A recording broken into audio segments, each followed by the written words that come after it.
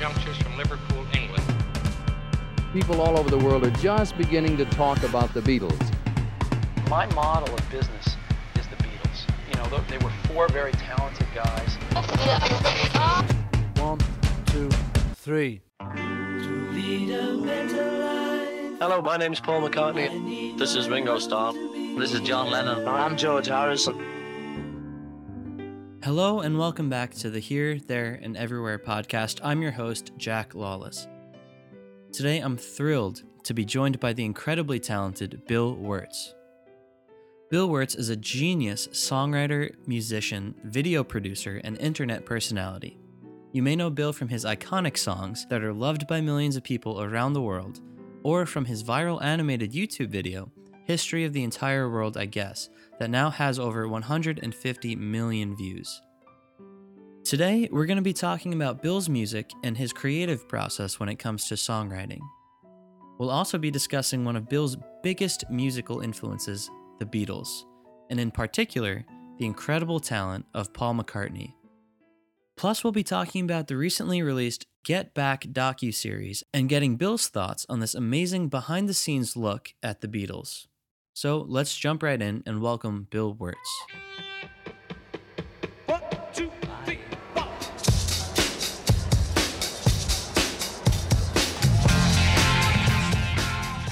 Hey Bill, thank you so much for coming on the podcast. It's an honor to have you. How are you doing today? I'm cool. Yeah, thanks for having me on. It's going well so far, I think. So Bill, I have so many questions I'd love to ask you about your music and your art and how the Beatles have influenced you. So I'd love to start at the beginning, if we can. Do you remember how you first heard the Beatles? Yeah, well, there's this rumor, that goes around about how they're like really good and how they were really, really, really, really, really popular and also really good. So I don't remember where I first heard that rumor. It was sort of in general, everyone always kind of seems to be aware of that. I think at one point one of my friends sort of commented, just sort of said, like, no one seems to dislike the Beatles. It's like, they're the one thing that everyone seems to like. And I was like, that's interesting. And I didn't even get a chance. I never really got a chance to get into it until a little bit later. But yeah, there's definitely a persistent rumor always that they are the most famous thing in the world and also really, really good, which is, hopefully, ideally, that should always be the way it is. But they tend to stand out. I think most people generally tend to say that. So that's what I always was hearing about them, which of course is very intriguing, of course. The Venn diagram of popular and good, they're like usually the shining example of where that comes together in the right way. Oh, definitely. And do you remember your thoughts when you first heard their music? Well, I'm sure there were certain ones that I had already heard that I don't, that like I had always known, but it was a while before I actually really got into some of it. Finally really got into it. Yeah, I don't know. Certain ones. Yeah, I think Hey Jude might have been one that I knew from ages ago, Hey, Bill, this completely slipped my mind, and I'll edit this out of the podcast, but do you happen to be recording your vocals on your end? I could. It's not. I don't think it's going to be that good. Is it really a nightmare right now? Do I sound like a nightmare right now? No, not too bad, but just usually the quality sounds better in post-production if you were to do it on your end. I agree. I am running the fan in the background on purpose because I kind of don't want it to be that good. Although I know that Zoom is occluding the fan. I've never heard directly what I sound like, but from I've gathered that actually it's not a total nightmare. I don't want it to be that good because I don't want to be under a lot of pressure.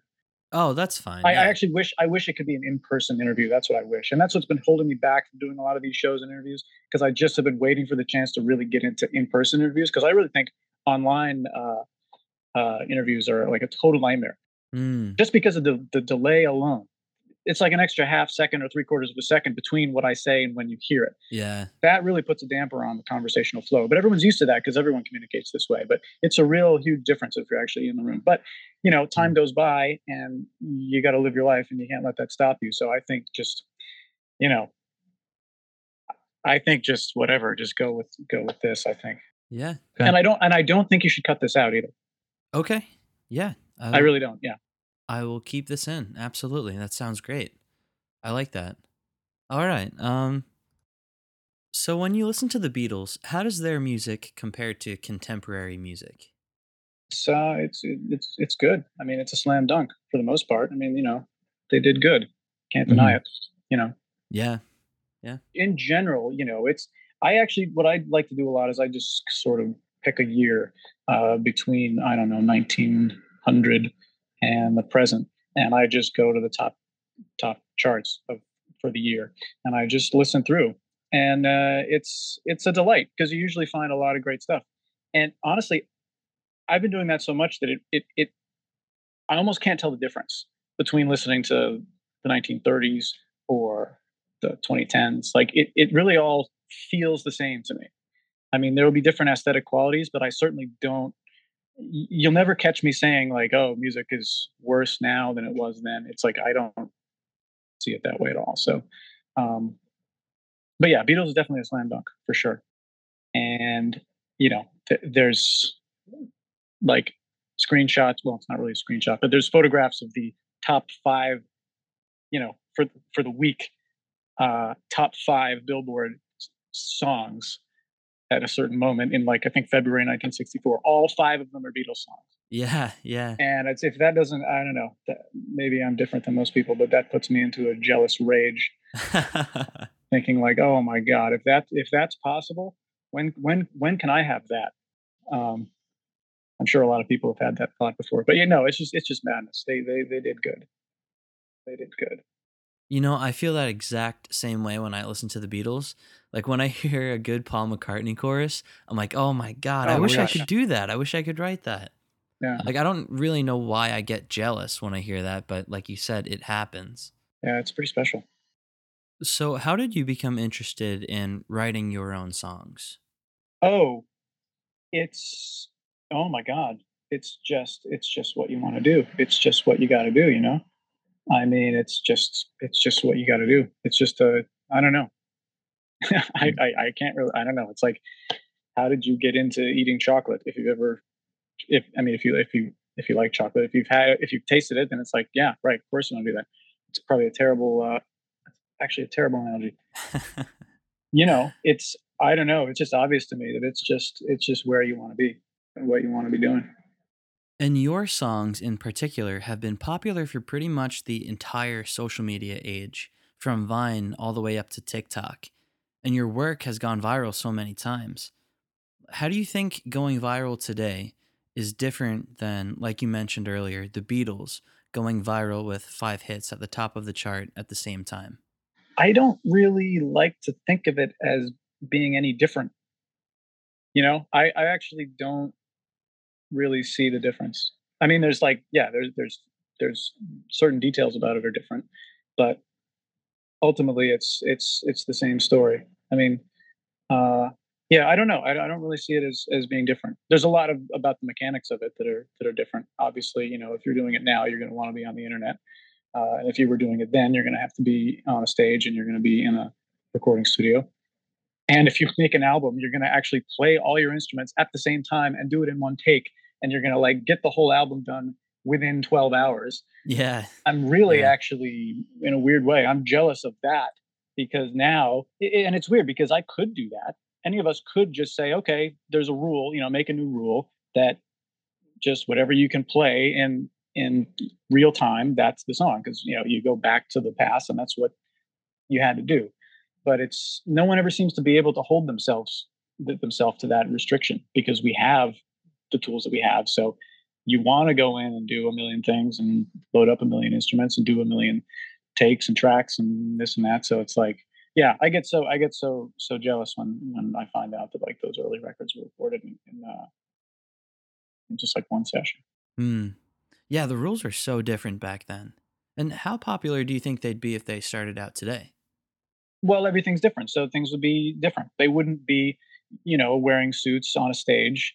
They wouldn't be doing it quite the way they are doing it. They might not even be working together because the way that it is today, it feels like a lot of people are better off just going it alone because we're all so isolated and because I don't know. Actually, no, maybe it's just me who's isolated. Yeah, things are different in different time periods. So everything's different. But I mean, those guys would have found their way for sure. I mean, those are pretty special guys. And if they met each other in school like they did, they would have, yeah, they would have really had something special going on, and they would have made it work. You know, To bring our conversation back to songwriting, what's the most important aspect of songwriting to you? let me see. It's a really good place to sort of play with, sort of like it's almost like one of the things I feel like is sort of what I see is like sort of like a golden rule of just about every kind of creative thing that people do. Uh, it's about playing with two ingredients, and the two ingredients are staying the same and changing. So if you play with those ingredients, another way to say it, I say this all the time, but making patterns and breaking them. Make a pattern, break it. That's the game. That's pretty much, from what I can tell, that seems to be like the real holy grail about. It seems like just about everything creative that you might want to do. It seems like that's the magic thing that you want to be doing. And songwriting is like a super fun place to explore that. Hmm. Super fun place to explore that. And which aspect do you find the most challenging? Is it breaking that pattern? No, no, no. That's the fun part. I think. Well, here's the thing. Music is weird. It's kind of like it's it's really this sort of like magical, like sort of unattainable thing until it wants to land on land on you. It's one of these things like, you know, you can't. The more you try, the harder you try, the less it's going to work. It's one of those things. Like again, like most things or most creative things, it's like you never seem to get it when you really try really hard. So that can be really frustrating, especially if you want it really bad.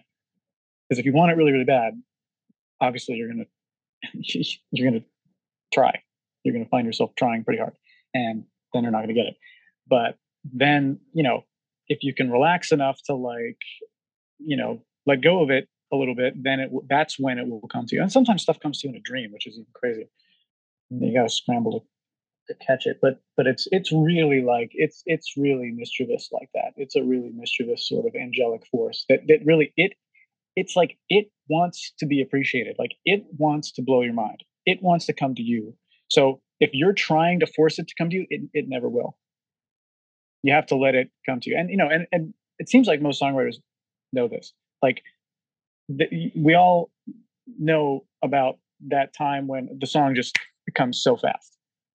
Some of the best songs, they just are pretty much written in real time almost. Like they're just written so fast and it's effortless. And other times, you just gotta, I don't know, you gotta just wait in the trenches, and it never seems to come. But eventually it does. It doesn't mean that those songs are going to be worse. It just means you want it so bad and you're trying so hard and it's just not working. And then eventually you can settle down enough that I don't know how you get out of that, but eventually you do. But yeah, that can be frustrating. And when you're writing your songs, are you ever actively inspired by the Beatles? Because I know that your song, Here Comes the Sun, actually shares a title with the Beatles song. So I was curious to see if there was any inspiration or correlation of that. I don't know that one was started so long ago. I was like on a subway train, like with a pad of paper, and I was just this was so many years ago. I mean, I was really trying to. I had not really gotten it together that much as a songwriter. Is that true? No, I actually did write a lot of stuff before then, but I don't know. It's just one of those things. I mean, I suppose I was aware that that's a Beatles song. I was also aware that that's legal to use to use titles as long as it's not like too distinctive. Which I hope that is yeah.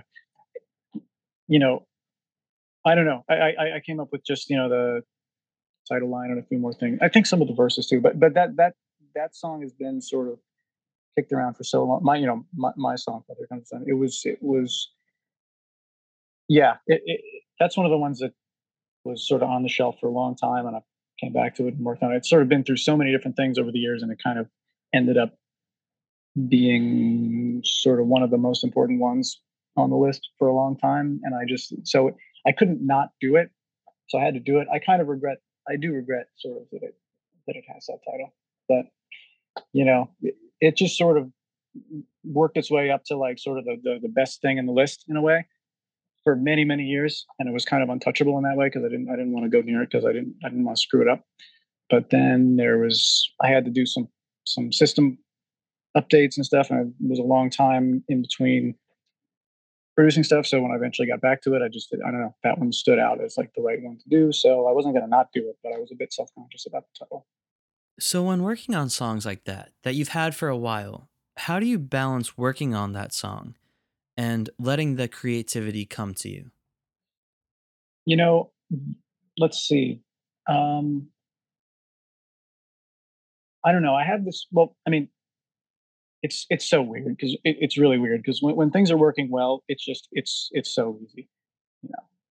And when like, but if you want it really really bad, it tends to just get stuck. But I have some tricks. You know, I mean, one thing I always do is I sort of touch the door. That's sort of my trick to sort of reset.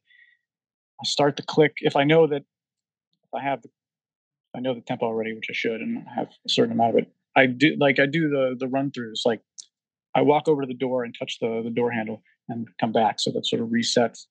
And then I start just playing through it. Uh, playing through as much as I have, just in order at tempo. It's important to stay at tempo because if you don't have the tempo locked in when you're writing, you tend to drift a little bit faster, and then you get like a tempo crisis as it goes through. What am I saying? Yeah, you do a timed run through, or you just do a run through, at tempo, and then right at the moment where you get to the end of what you have, that's where you have to just listen really carefully and just wait for whatever strikes. And it's sometimes it's not much. Sometimes it's like you really don't know. But then you just sort of kind of you try to just rule things in and rule things out. You just try to gather as much as you can from that sort of momentary moment when you reach the end of what you have. I feel like this is going extremely technical. Yeah. I think it's interesting though. Like just having a creative mind myself, I like to explore because a lot of the time with creative projects, I feel like it's hard to describe the actual process and the struggle that comes along with that. Yeah. And it's hard to verbalize everything that's going on because a lot of the time it just feels like it doesn't make sense, like it just happens. So I know. really think it's fascinating to have these conversations, and everything you're saying definitely resonates with me too. Like your reset process. Sometimes I feel like you do just have to walk away and come back. Of course. Yeah. And the longer you walk away from it, the more likely you are to come back and see it clearly, which is unfortunate because who has time to waste? You want to get it done quick. So, but when you're in it and there, I mean, yeah, you have to do that run through from the beginning. Because if you get stuck right at the part of the song that you most recently have, like if you get stuck at at the end of what you have and you keep trying to find your way to the next section, you're going to lose perspective about how it actually sounds in the full run through. So you have to always do the run through. And the run throughs are always much, much higher in quality the longer you've been away from it. So if you're drilling it into it and trying to figure it out, and then you go to lunch or something and then come back, it's definitely going to be more likely to give you the right answer when you come back. But like I said, who has time to waste? So it's annoying because like the more time you spend away, the more clearly you'll see it. But you don't always have time to like just keep taking long breaks all the time. Yeah, I know. Like especially if you're on a schedule for releases. Because I know when the Beatles were recording, they were on a really tight schedule to put out a new album like every few months. And sometimes I feel like they would have benefited from a little more studio time with each recording session, which would have gave them like another chance for their new ideas to really ferment and come into their creative process. So, do you find that sometimes? Do you have a schedule for yourself? I sort of go back and forth. I mean, I sort of having too much time is a massive curse. It's a massive curse. I mean, it's a death nail, really, for me. It certainly can be. So, I spend a lot of the time, like over the years, like there's always a time where I just go into panic mode because I'm suffering too much from my own whatever happens when you have too much time, like just drowning in whatever my own obsessiveness or whatever it is. So there's always eventually I will absolutely just hit rock bottom and just snap and just demand an absolutely rigid breakneck schedule. And it only works a few times it only works, I don't know, that kind of thing only works once every couple of years because it's, but, and that's good too. It's really powerful to have a very limited amount of time, but it can Mhm. be really painful. I've never really solved that problem. I go back and forth between very rigid and absolutely nothing at all. And there's sort of a lot of pain both ways, honestly. And I've never really found an answer. Yeah, I mean, I guess that's just something that's like, I guess the back and forth is just something that's necessary to the creative process. It might be, Um, yeah. Now, when it comes to Beatles songs having inspiration on you, are there any songs that have been your favorite or have stuck out to you the most? There's a lot. I always have trouble mentioning specific ones because I don't want it to be sort of, I don't know. I sort of have trouble mentioning individual ones. I can tell you that there's significantly more Paul McCartney solo songs that have made it into my, lists. You know, Definitely Paul McCartney as an individual has been like a massive percentage of my listening collections over the years. A few Beatles songs are in there, mostly Paul songs, but a few Beatles songs would make it in there. But it's vastly more Paul songs, and some individual John songs I think might be in there. And which Paul songs are the most important to you? Do you have any to name? I actually went ahead and tried to make the most comprehensive list that I could. I'm a bit shy about singling out any particular ones because it's a very sensitive thing to name songs because you never know what I never know what I may be hearing in some songs and other people may hear it a different way. And, maybe I'm hearing only a certain part of it. Maybe I'm only hearing a certain aspect of it or whatever. So it's tricky. I do think I have the list right in front of me, but I'm assuming that a lot of these will come out if we keep talking about it. But I approaching it like a, what's your favorite? That method will never work for like Mm. getting me to say anything. I found. It's just too maybe I have a mental problem or something, but it just No, never it it'll makes never work sense. because the whole point of songs is to change and to be different from whatever you're. So if you had a favorite, then next week it won't be your favorite because it was your favorite before, and then a new one will be your favorite. Yeah. What can you do? So, how has Paul McCartney influenced you in your songs? Well, the thing about Paul, and he's not the only person to ever do this, but he really seems heroic in the sense of couple of things. I mean, just the dedication. I mean, he's into songwriting like it's his religion, like it's really like the holy thing to do in life. And you really get the sense that he's going to do it forever. Actually, what I mean by that is, if you go back in time 40 years, you would say that. You would say you really get the sense that this guy is going to do it forever.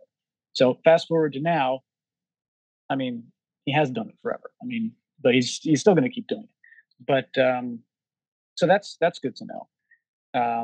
I think there was a story about, I think one of those first times he went up to Scotland, like after the Beatles broke up. I think he mentioned, I think this is true. I think he forgot to bring a guitar or he just didn't think to bring a guitar. And I think he regretted it because he was thinking like, if he doesn't keep doing the songwriting, he's afraid he might lose it. So I think after that, he remembered to like always make sure to stay in the game. And the other thing that really stands out to me, you know, it's he's a really good sort of hero to have in terms of what you can get from writing before you produce. And I mean that particularly in like the post-computer era, because when you're producing on computers, it's really easy to just say like a lot of people write this way. A lot of people just jump into something that automatically is going to be 8 bars, 8 bars, 8 bars, 8 bars, and it'll be like 8 bar loops and stuff like that, which is good and fine. And like, perfectly great stuff happens like that, and you don't want to not do that. But to a certain degree, you need the freedom to, like, on bar 6.5, grab your backpack with all of your best songwriting tools and jump off the bus and start wandering wherever the hell you want to go. And as long as your backpack is well packed with your songwriting skills, then you can just take a tangent and a detour and still keep the song secure and safe. And if you end up counting the bars of that last section, it'll end up being like 9.5 or something. But it's because you go at a certain point, you're acting like you're doing an 8 bar phrase, but then somewhere in the middle, you just grab your securely full backpack of songwriting abilities and just get off the bus and just do it your own way. And you're safe and strong because you have the tools to do that. And then you can play this game where time passes by, and it's like, and he does this better than anyone. Maybe I can name some examples of places where he's done it, but it's this trick where like he's constantly playing with whether you think you're on bar 3 or bar 4 of the phrase. Like just by using the chords in a certain way and like having the melody feels totally natural, but it's almost, there are certain songs that do this constantly all the way through. It's like at every given moment, it almost feels like you're superimposed between two worlds, one of which you're on bar 3 and the other of which you're on bar 2.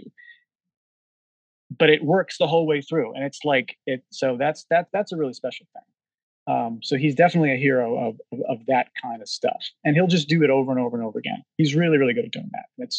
It's fantastic to know that there's sort of an infinite well of that. He really nicely proves to someone who's interested in this kind of thing. He very nicely proves over and over again that fun game is always available and it's infinite, and you can just keep doing it for your entire life. I hope I didn't explain that in too musically technical a way, because it's really, I hope that made sense. Yeah, no, that absolutely makes sense. Because with Paul, I feel like, well, first of all, I see a lot of what you just explained about Paul's work in your own work. Like, I mean, your songs do that exact same thing very well. Because when listening to you, your songs take you down one road lyrically, melodically, and structurally. And then it makes this left turn. But you feel like you're on the same road, kind of, but it's like a different textured road. At least that's my interpretation of some of your songs. Same thing with Paul. Paul can take 3 30-second songs and stitch them together into one song, make you feel like it's the same song. But at the same time, you get to the end and you wonder how you got there because the beginning of the song didn't start like that. Yeah. Is that the most inspirational aspect of Paul's songs to you? Actually, no. The stitching, no. I personally, and I hope I don't, offend anyone by saying this, but I am far and away more interested in the beginning to end writing. I don't actually find that stitching of pre-existing things works too well. That's just me. I don't find that to work too well. I'm more very much about beginning to end, and you'll never really know what's going to work at bar 10 until you've actually written the first 10 bars. Generally, yeah. So that's and I don't know. That's usually where I'm coming from. Yeah. I'm just trying to think of a Paul song that does something like that. Like maybe I Will. Yeah. I know that goes through a couple of changes. The one that comes to mind, I think, is just like Hey Jude. I feel like there's a lot of moments in that where like there'll be a bar that you think it's the first bar of the new section, but it ends up that the second bar ends up being the new first bar. And then the second bar feels like the first bar and the second bar at the same time. And the third bar feels like the second bar and the third bar at the same time. And so on. Another one that's really crazy with that is that acoustic recording of Goodbye. Yes. I think it's a pretty widely circulated acoustic demo. Fantastic song. Yeah, for a while it was like a rare bootleg. And then in 2019, they actually released the demo as a part of the Abbey Road remix. Yeah, but I think it went around before that. I heard that. I've had a copy of it before that. I don't know where it came from. Oh, it's one of my favorite songs of all time. Leave and go away. Goodbye, goodbye, my love, goodbye. and it's been unreleased until recently. Right, I know, and that happens all the time. I mean, like in terms of like the massive list of Paul songs that are in my collection, I'm pretty sure most of them are kind of like not really on albums, and a huge percentage of them are the demos. I mean, Paul tends to do magical demos, seriously magical demos. And yeah, a lot of them are unreleased, a lot of them are B-side. I have no idea actually which ones are on albums or not. I don't do albums. The albums don't, they just don't work for me. So, single songs work for me. And so it's a lot of single songs. And yeah, it's a lot of, this is one called Lindiana. Have you ever heard of Lindiana? No, I haven't. Just came out. Totally unreleased. I think it's like a demo, but it's pretty sappy, but it's lovely. It's wonderful. It's a love song for Linda, I'm sure, but it's pretty special. And why does that one stand out to you? I don't know. Does anyone know? No one really knows really why songs work for them, Yeah, I guess they just strike a chord with the unconscious in ways, which I think is really cool. And like you said before, it's hard to name favorites. It's impossible. Like I could listen to a Paul McCartney song today and listen to it every day, and it just won't have the same effect next week, but then a month from now, I'll think it's the coolest song ever again. Yeah.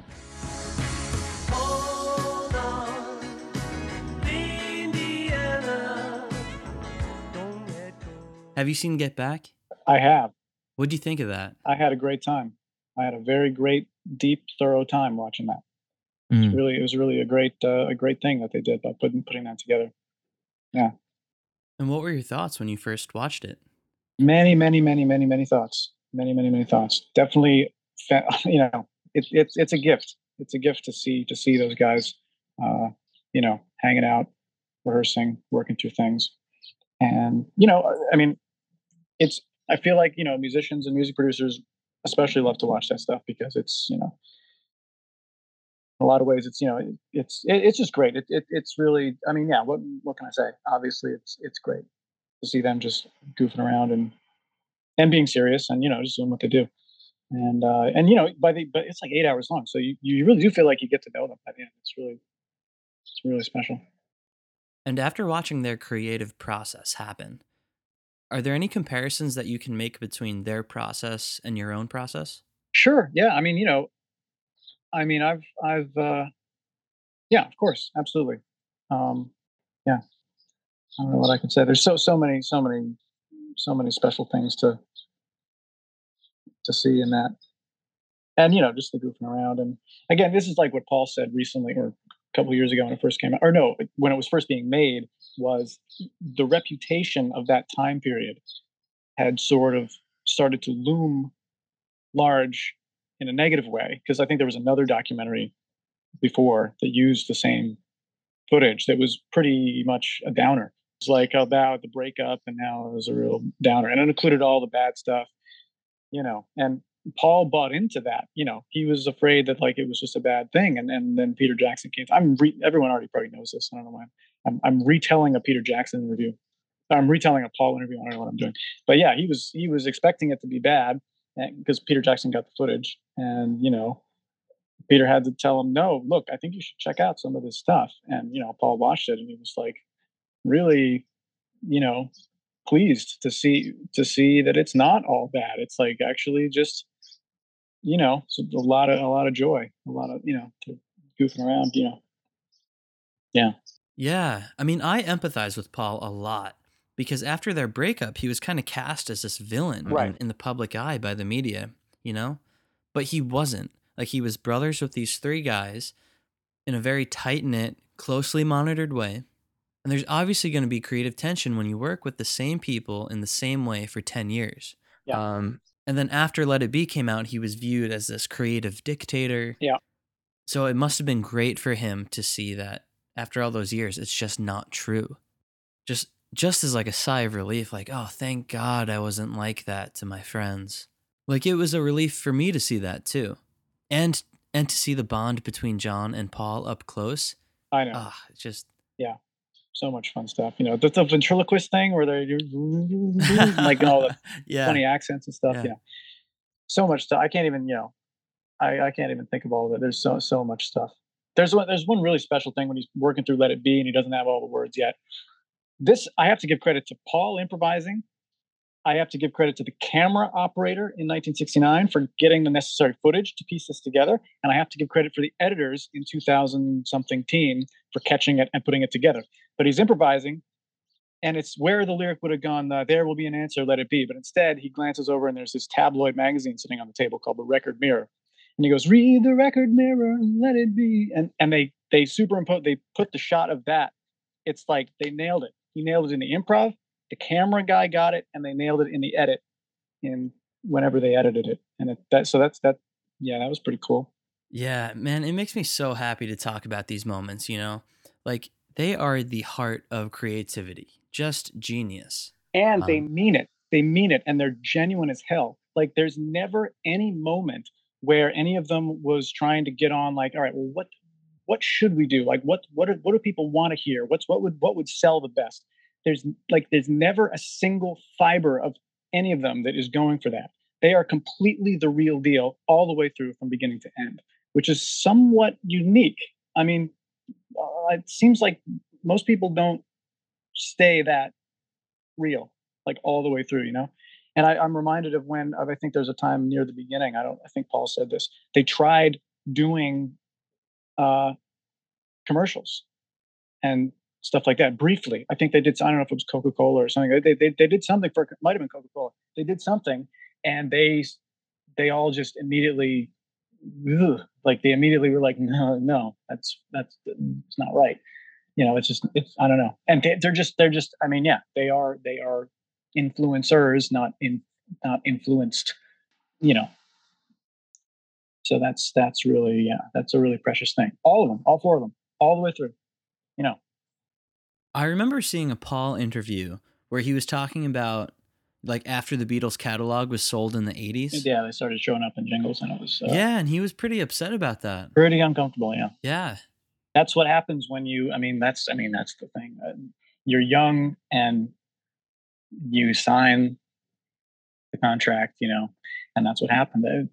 From what I understand, that's pretty much why that happens. It's just it got, kicked down the road, and ultimately the reason for that is because you sign a record deal in the beginning, and then it changes hands, and and then Michael Jackson, and then so on. Yeah, and to loop back in what you were talking about before, the difference between a song coming to you out of nowhere and one you worked on for a while. Something that stood out to me in the Get Back documentary was when they were working on the actual song Get Back. Obviously. Yeah, that's incredible. They really did. What's really cool is it's fitting that that's the title of the thing, because they really did stick with the entire process all the way through. You see, I think in that documentary, you see every single part of the entire process, from writing to rehearsing to production to like every take, including the final take of the song is there with video. Yeah, and by the time, like, watching that documentary, like, that song will be like, you'll be sick of that song. It's like there's so much of that song in that documentary. But yeah, obviously the writing moment is super special that they caught that on camera when he's just riffing it. And that first time you hear, what was it? He's like just goofing around with that little tiny bit. There's the first time he ends up making the turn to that other chord. When the first time he brings it back around, and like that's when you know that he's got it. It's always fascinating to see, especially because it's obviously a super famous song. So it's like, yeah, it's pure gold that they got that on camera. Yeah, that moment specifically, it was like watching a biopic of the Beatles, but it like wasn't. It was pure insanity. I was rooting for them the whole time. Like, come on, you got it. That's the next verse. Especially because, they got really good tricks now to clean up the footage and all that stuff, to isolate the stuff. I mean, there was a lot of noise garbage on those recordings. In fact, they did it on purpose. I'm sure you know all this. I'm not telling you anything you don't already know, but they got so uncomfortable with the cameras, which is ironic because they wanted the documentary to be made, but at a certain point they got uncomfortable with the cameras. So they started deliberately turning up their amps and stuff and just playing bullshit where they were trying to talk about serious stuff. But they took it all out in the edit because now they have like AI and stuff to like completely take out what they want. So that's why we can hear it now that you couldn't hear it in the last version of the documentary, like on the Let It Be documentary. Oh, I didn't know that. Oh, you didn't know that?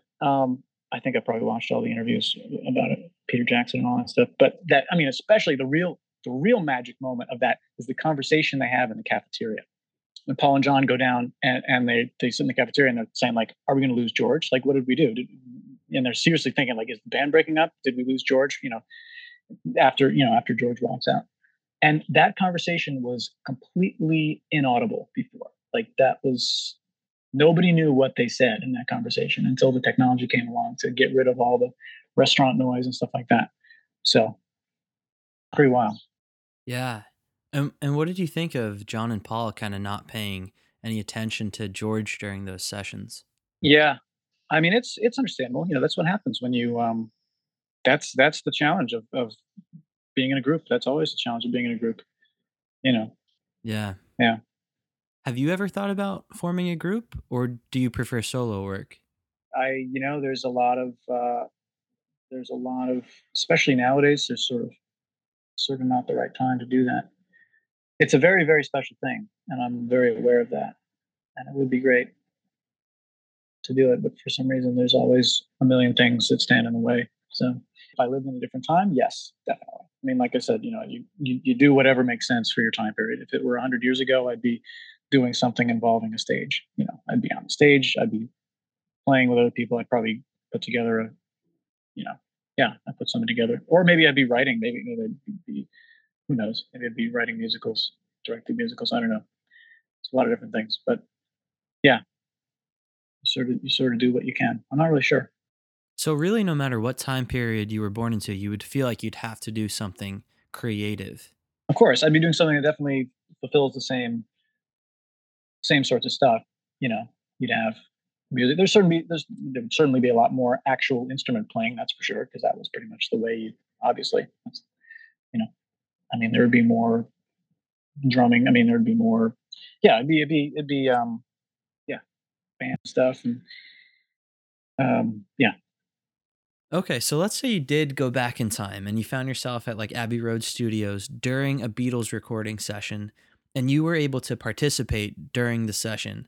Which Beatles song do you feel like you could best express yourself on sonically? I don't think that I don't know how to deal with that question. I just don't. Yeah, it's not up to me to choose. Whichever one is on the agenda for the day, we'll work on it. But of course, I don't know why I'm there. I mean, probably my most comfortable instrument is drums, but you know that's Ringo's job. So I'm not trying to replace anybody. So you know, Now, are there any Ringo Starr songs that stand out to you, like where his drumming is really eye-opening or anything like that? I don't know. I mean, he does a damn good job. Yeah. Speaking of special Ringo, there's a really magical Ringo moment in the documentary that actually has nothing to do with drums. He gets behind the camera, like they're just hanging out and goofing around, but he gets behind the camera and he grabs the zoom lever or something. It's like a mechanical lever that zooms in and out, and he just starts all the way in, all the way out, like extremely quickly. And you get to see the results like of what it looks like through the camera. It's hilarious. Yeah, it's really cool to see them experimenting with all the new technology that was out at that time. Like, I think even at one point they were like a new small instrument gets brought into the studio and they all get to play with it. It was like an electronic buzzer or something like that. Now, do you feel that same way when recording all of your songs on your computer? Like with the way technology is always changing right now. Do you accept all the new software with open arms? I certainly don't have anything against anything. I tend to be so kind of difficult. It takes me a long time to sort of get all my ducks in a row. So I tend to be pretty slow to get up the courage to like really change big things. And the major significant time that I had to, just because the sands of time were moving forward, I had to make a change, and I ended up changing just about everything, really overturning everything about what I did, really updating everything. It took like a year and a half for me to even get to the point where I could start putting things out again. It's brutal. It is brutal. I don't do well when like the ground is moving under me, even though I know I have to update. I'm certainly not against anything, and I'm probably going to have to do that. I'm definitely going to have to do that again, like right about now, because technology is about to explode, in my opinion. So there's definitely going to be a lot of new things that I'm looking at. So I'm certainly not afraid of it, but I tend to just try to hunker down right where I'm at and get better and better and better at using things exactly the way I have them. And then when I have the courage, I take on the massive endeavor of sort of updating kind of as best I can all at once. And that typically takes a long time. So it's a long time staying still and then a long time updating and then so on. I would never be able to tell that about you just by listening to your work, especially throughout the years. Like it seems like you've been able to adapt so well. Like I would have no idea. If you were waiting for the next release in the later part of 2019 and through 2020, you would have noticed it because not a damn thing came out. And then when I came back, the videos were entirely done in 3D. So that maybe would be where you would have first noticed it. But the music would have been the same. And then I ended up making the musical transition later, which probably wouldn't have been perhaps wouldn't have been as obvious. But there's definitely more transitions coming up right around the corner for sure. And that's just another similarity that I see between you and the Beatles. Like, when the Beatles just finished recording Revolver, they purposely didn't release anything for quite some time after. And they just focused on what they could do in the studio, learning all the new technology and trying to find out what they could do. And when that work was released, it seems like they were doing that kind of stuff forever. And I think the same exact thing about your work too. It seems like a lot of it just comes natural to you. I guess my question is like, does it? Does the whole creative process come naturally to you? A lot of it does. And, a lot of it does, but then, a big part of it is like a lot of agony because I'm very, very, I really, really am not comfortable doing anything that I don't feel like is super, super awesome. Except unfortunately, unfortunately, the finished product is always, depending on my mood when I listen to it, but like I can never really get there. Just about everything I put out, I can never, it's never, it's never as good as I want it to be. And yeah, it's really agonizing because I'm very obsessed with pursuing excellence in whatever way that might be. And it really kind of destroys me. And the pressure is insane. The pressure that, I guess I'm putting myself under the pressure, but I certainly don't intend to, but that's what happens. So it's pretty insane. I tend to destroy myself pretty readily. So for anyone listening who might be a songwriter or a creative who's experiencing those same kind of feelings right now, do you feel like that's just a feeling that goes hand in hand with dedicating your life to that kind of creativity? It's common. It's common. Some people are in different places on that spectrum. I know a lot of people are on the, in that sort of anxiety realm and self-doubt realm. And oh, sure, tons and tons and tons of people. I run a Q&A on my website. It's been going on for years and years, and I hear that stuff all the time. And I advise every single one of them to the best of my ability, trying to just tell them that it's okay and remind them how many of their favorite artists probably go through the same thing. So there is that side of things, but then there's a lot of people are a lot more carefree. And talking about Paul McCartney in a lot of ways, Paul is a lot more happy, I think. And he definitely seems to, in many ways, be a little bit less, quite a bit less, have a bit less anxiety than me. But I do know that he has his fair share of worries and doubts. So he definitely is somewhere in the middle, but he's definitely not as far toward the like freak out end of the spectrum as me. But yeah, he has his ways of being much more carefree. He's talked about deleting stuff. Like I never delete anything. Yeah, I don't know. In many ways, he's more carefree. But I also know that he also can be pretty nervous about stuff at the same time. I don't know if I remember him saying anything about deleting anything, but that sounds really interesting. Maybe that's in the context of working with 4 tracks. You have to delete stuff on the 4 tracks. Can you imagine working? That's another case of like things being so much easier. Like what are you going to do? Sgt. Pepper's on 4 tracks, right? Yeah. That's 4 tracks. What are you going to do? You record on 2 tracks and then you mix it down and that's it. You can't separate it anymore. And then you use the next track or two, and then you glue it together, and then you can't separate it. And then if you screw up and it doesn't, if things go wrong, you got to just erase it and start again. Anyway, that's the old days. That's insane.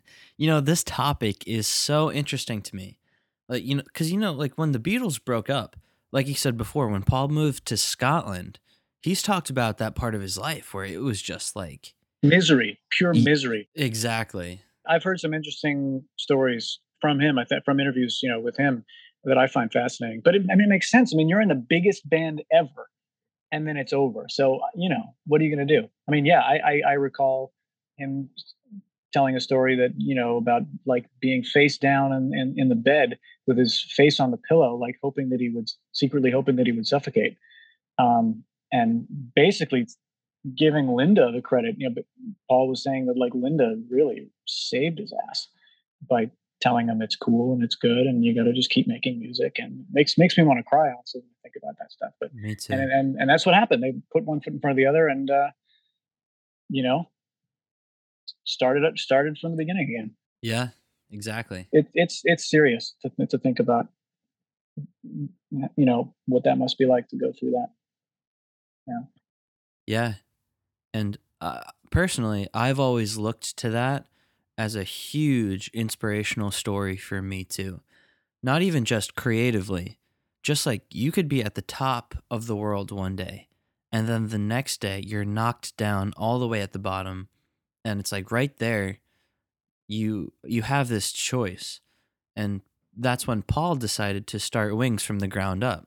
They really did. They really did start from the ground. I mean, like going around and doing those secret college shows and stuff like that. Like, yeah, pretty cool stuff. Have you ever thought about doing like a secret college show or anything like that? That certainly is the way that I would want to do it. If I were, I really wish I could get into doing touring and stuff, but there's so many things are so weird now in multiple ways. It seems like there's so much going against that now. Like so many things standing in the way of doing that more than ever before. First, I'm just a scared chicken to do it. But there's like even more ways. There's even more reasons why, like, I'm scared to do it. But if I did, I would want to do it like really stealth. Like because like you can't. Yeah, that would certainly be the approach that I would try to take. But I don't know if that's possible right now. Yeah, it is really hard right now, especially in light of that whole Ticketmaster fiasco with Taylor Swift the other month as well. Yeah, I certainly wouldn't want to do anything that big. I want to do, and I also, I would rather play in a place that's much smaller. A general rule of thumb, and I don't know if I'm wrong for saying this, but I always think I'd much rather play in a place that's small enough that you don't have to mic the drums, because as soon as you start having to mic the drums, then everything gets disoriented, and it's got to be impossible to really get a handle on the balance and stuff like that. Once you're working with monitors and all this stuff, it's just everything's so confusing.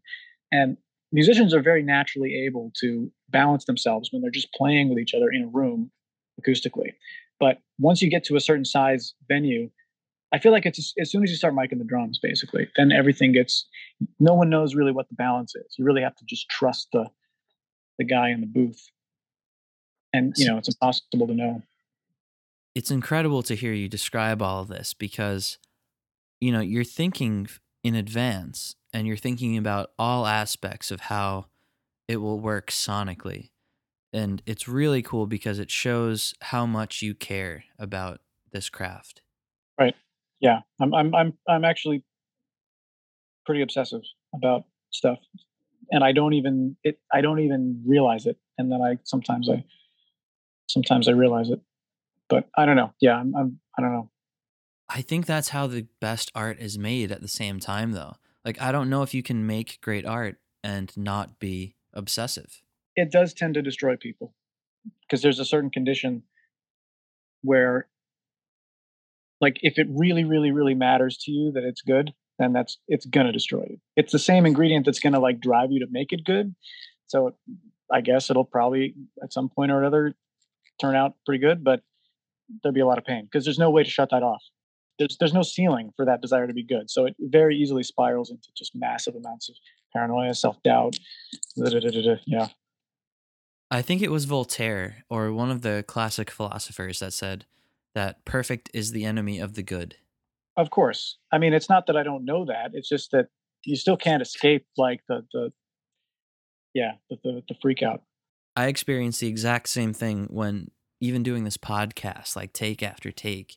It's never good enough or it's never perfect. And even John Lennon experienced that too. He would purposely drown his vocals with the instrumentation of the song. Earlier, we touched on the influence that Paul McCartney had on your songwriting. If you found yourself in a room with Paul McCartney for an hour, what do you think you would ask him? Well, I don't know. I don't really have any business being, hanging out with him unless there was a chance that he already had heard my music and had any interest in it. Then it would be a little bit more comfortable. But if in the case of that is not the case, I have, I wouldn't want to waste his time. It would be great if yeah, I don't know. Yeah, I don't know. I can't really. I don't know. I don't know what to say. Yeah, it's a tough one because, he's heard so many different questions in his life. It's hard to ask him, anything unique. I have a list of a few questions I want to ask him that are in my phone. And one of them is like, why do you laugh during the song Maxwell Silver Hammer? And why did you keep that laugh in the song? I mean, I know why they kept it in. I mean, genuine laughs are just great. Why would you want to? There's a recording of what is it? There's one of those police songs, like a sort of reggae piano upbeat kind of thing at the beginning. I can't remember. Maybe it's "Message in a Bottle." I'm not really sure. Somebody acts. I think it's actually Sting. He accidentally sits on the piano. He kind of backs up and he ends up sitting on the piano, and it goes like presses a bunch of key, and he laughs. Someone laughs, and you leave it in. Yeah, those are the magic moments that.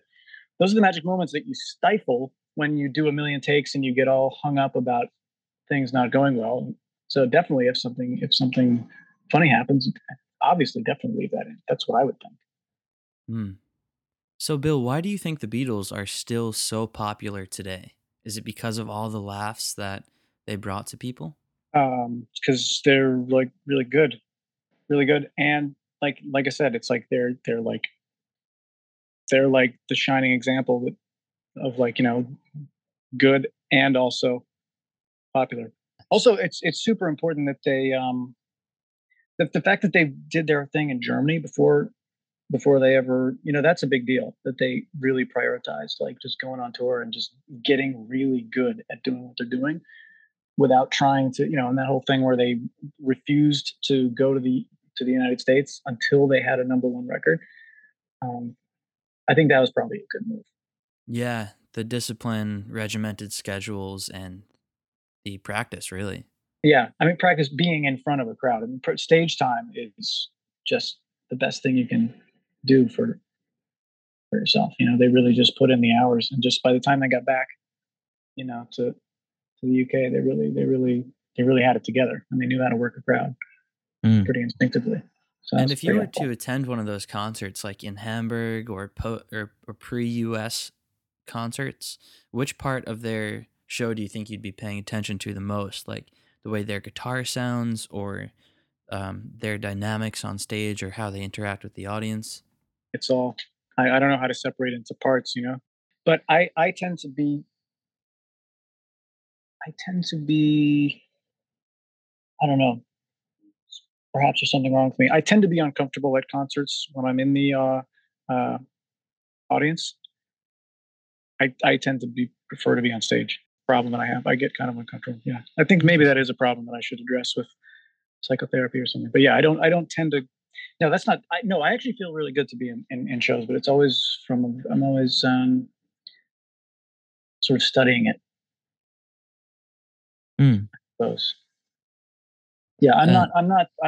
I can't remember if we mentioned this on the thing. Yeah, I am so out of practice doing these kinds of things here, talking and being on things. So it's yeah, I'm really just hanging on for dear life in terms of trying to keep it together here. Well, to be honest with you, Bill, this is one of the best conversations I've actually had since I've started this podcast a year ago. I mean, you speak from your heart, and just you talking about your appreciation of art and creativity, I know that it's coming from you directly, and it's not being filtered through any kind of lens of trying to sound different than how you actually feel and what you actually think. Right. Yeah. It's a blessing and a curse, but for better or for worse, I don't seem to have I don't seem to have those filters, which is sometimes good, but it sometimes makes things tricky. But yeah. Well, in this case, it's made for one of the best episodes I've had so far. Oh, nice. That's good to So, hear. well, thank you for that. I wish I had more experience that, because some guys can just, some people can just come onto a show and just light up the whole room. And I know that almost anyone can get like that because I've watched people go from zero to everything, and it's all just experience. The more shows you do, it just gets better and better. And unfortunately, I've been living most of my life for the past few years as my own producer, my own editor. I've never done anything live, for the last several years. So I'm really weak. My live muscle in terms of what I can do on just in real time. I mean, this show isn't even live. I'm doing another one later this week that is live, so I'm going to be losing my brains out my ears on that one. But you got to start somewhere because I'm really jealous. I wish I was doing this kind of stuff, Anyway. Well, hey, you're in the exact same position the Beatles were in during the Get Back documentary, Haven't done a live thing in 3 years. That's right. Let's go on the roof. Let's play for the entire city of London right now. Let's do this. Yeah. Did you realize how many of those takes on the album actually are the roof? And you know what I'm talking about, right? On the record, on I guess the Let It Be record, like 909, one after 909, the album version. Yeah, that's the roof. That's crazy, man. That's insane. I know, it's pretty cool. And dude, they were so nervous too. Like, Paul looks back at one point and sees the police coming, and he laughs, like the nervous laugh. I know. But hey, honestly, I cannot tell that you say that you need to get more comfortable in these speaking scenarios, because I felt that you were one of the most comfortable guests I've had on so far. But again, I think that just comes from speaking directly from your heart and speaking about the things you love, I think. Yeah. So, Bill, what are you up to now? Are you involved in any projects at the moment? Doing the stuff, doing the thing. I had one of those, breakneck schedules, and then it started to slip, and now I have a scheme by which I've convinced myself that I'm still on the schedule. So that's a bit complicated, but it's going to happen. I'm doing a lot of stuff with graphics and a lot of stuff with. There's going to have to be some technological upgrades again, because the world of technology is, I think, about to skyrocket into infinity in a matter of I don't know, weeks, years. I don't know what we're looking at, but at some point, I'm going to have to take a couple seconds just to see how I can better integrate myself into the madness of the technological world of tomorrow, one way or another. And I have some pretty good ideas for how that might be able to happen, but I'm just going to try to not go down as big a rabbit hole as I did in 2019, 2020, when it took a couple of years before I was even able to do that. So that won't happen. I'm like in the middle of producing a video that's not even that long, but whatever. I mean, I got to get that done, and I got to start my own talk show for sure. I mean, that's what I want to be, a host of the show. I want to be doing what you're doing. That's what I've wanted this whole time, but I can never seem to get up the courage to do it. So I'm not going to do it. I'm not ready to do it, but I wish I was ready to do it. And the desire is destroying me. So I got to figure out a way to do that. Interesting. Do you have the liberty to share what it would be about, or do you not know yet? I don't know, but that's almost less important. I mean, I don't know. The important thing is I want to be talking because, I have a lot to say, and I love talking with people. So, and I'm just, I don't know. It's sort of a secret desire that I've had for a long, long time and didn't even admit it to myself. But yeah, a secret part of me wants to be a talk show host. Man, well, I'm so excited to hear everything that's going to come our way from you in the next weeks, months, or... Believe me, it's not going to happen because I'm too scared, but I wish it could happen, and so therefore it might. Well, I am excited nonetheless, and if you ever want to come back on this show to discuss like other aspects of the Beatles universe, that could be cool. Yeah, let me know. I feel like I was going to try to get to Magical Mystery Tour because I had a pretty special time with that last year. But yeah, we'll save that for next time, I guess. Oh, dude, Magical Mystery Tour is so great. It's one of the most underrated projects ever. I want to know who was the bonehead that let that come out in black and white. Anyway, I don't want to start a rant. Hilarious. There's a scene in that's based on color. There's a scene in that where the main attraction of the song is that this whole screen is shifting through the color spectrum, and they let the damn thing come out on TV in black and white, and then they wonder why the thing didn't work. Anyway, I'm getting agitated now. Well, Bill, this is usually the part of the show where I ask where people can find your work, but you're pretty ubiquitous on the internet, so hopefully the impersonators aren't doing better than me. Bill, thank you so much for coming on this podcast. I appreciate it so much, and I'm so excited for this episode's release and for every song you're going to come out with in the future as well. Yeah, definitely. Thanks for having me. These youngsters from Liverpool, England. People all over the world are just beginning to talk about the Beatles. My model of business is the Beatles. You know, they were four very talented guys. And that concludes our fascinating conversation with Bill Wurtz. I'm your host, Jack Lawless. I hope you enjoyed listening to this episode of the Here, There, and Everywhere podcast as much as I've enjoyed making it. Don't forget to subscribe to this podcast and follow us at Beatles Earth on Twitter, Instagram, Facebook, and TikTok. And stay tuned for new guests every week and more thought-provoking conversations.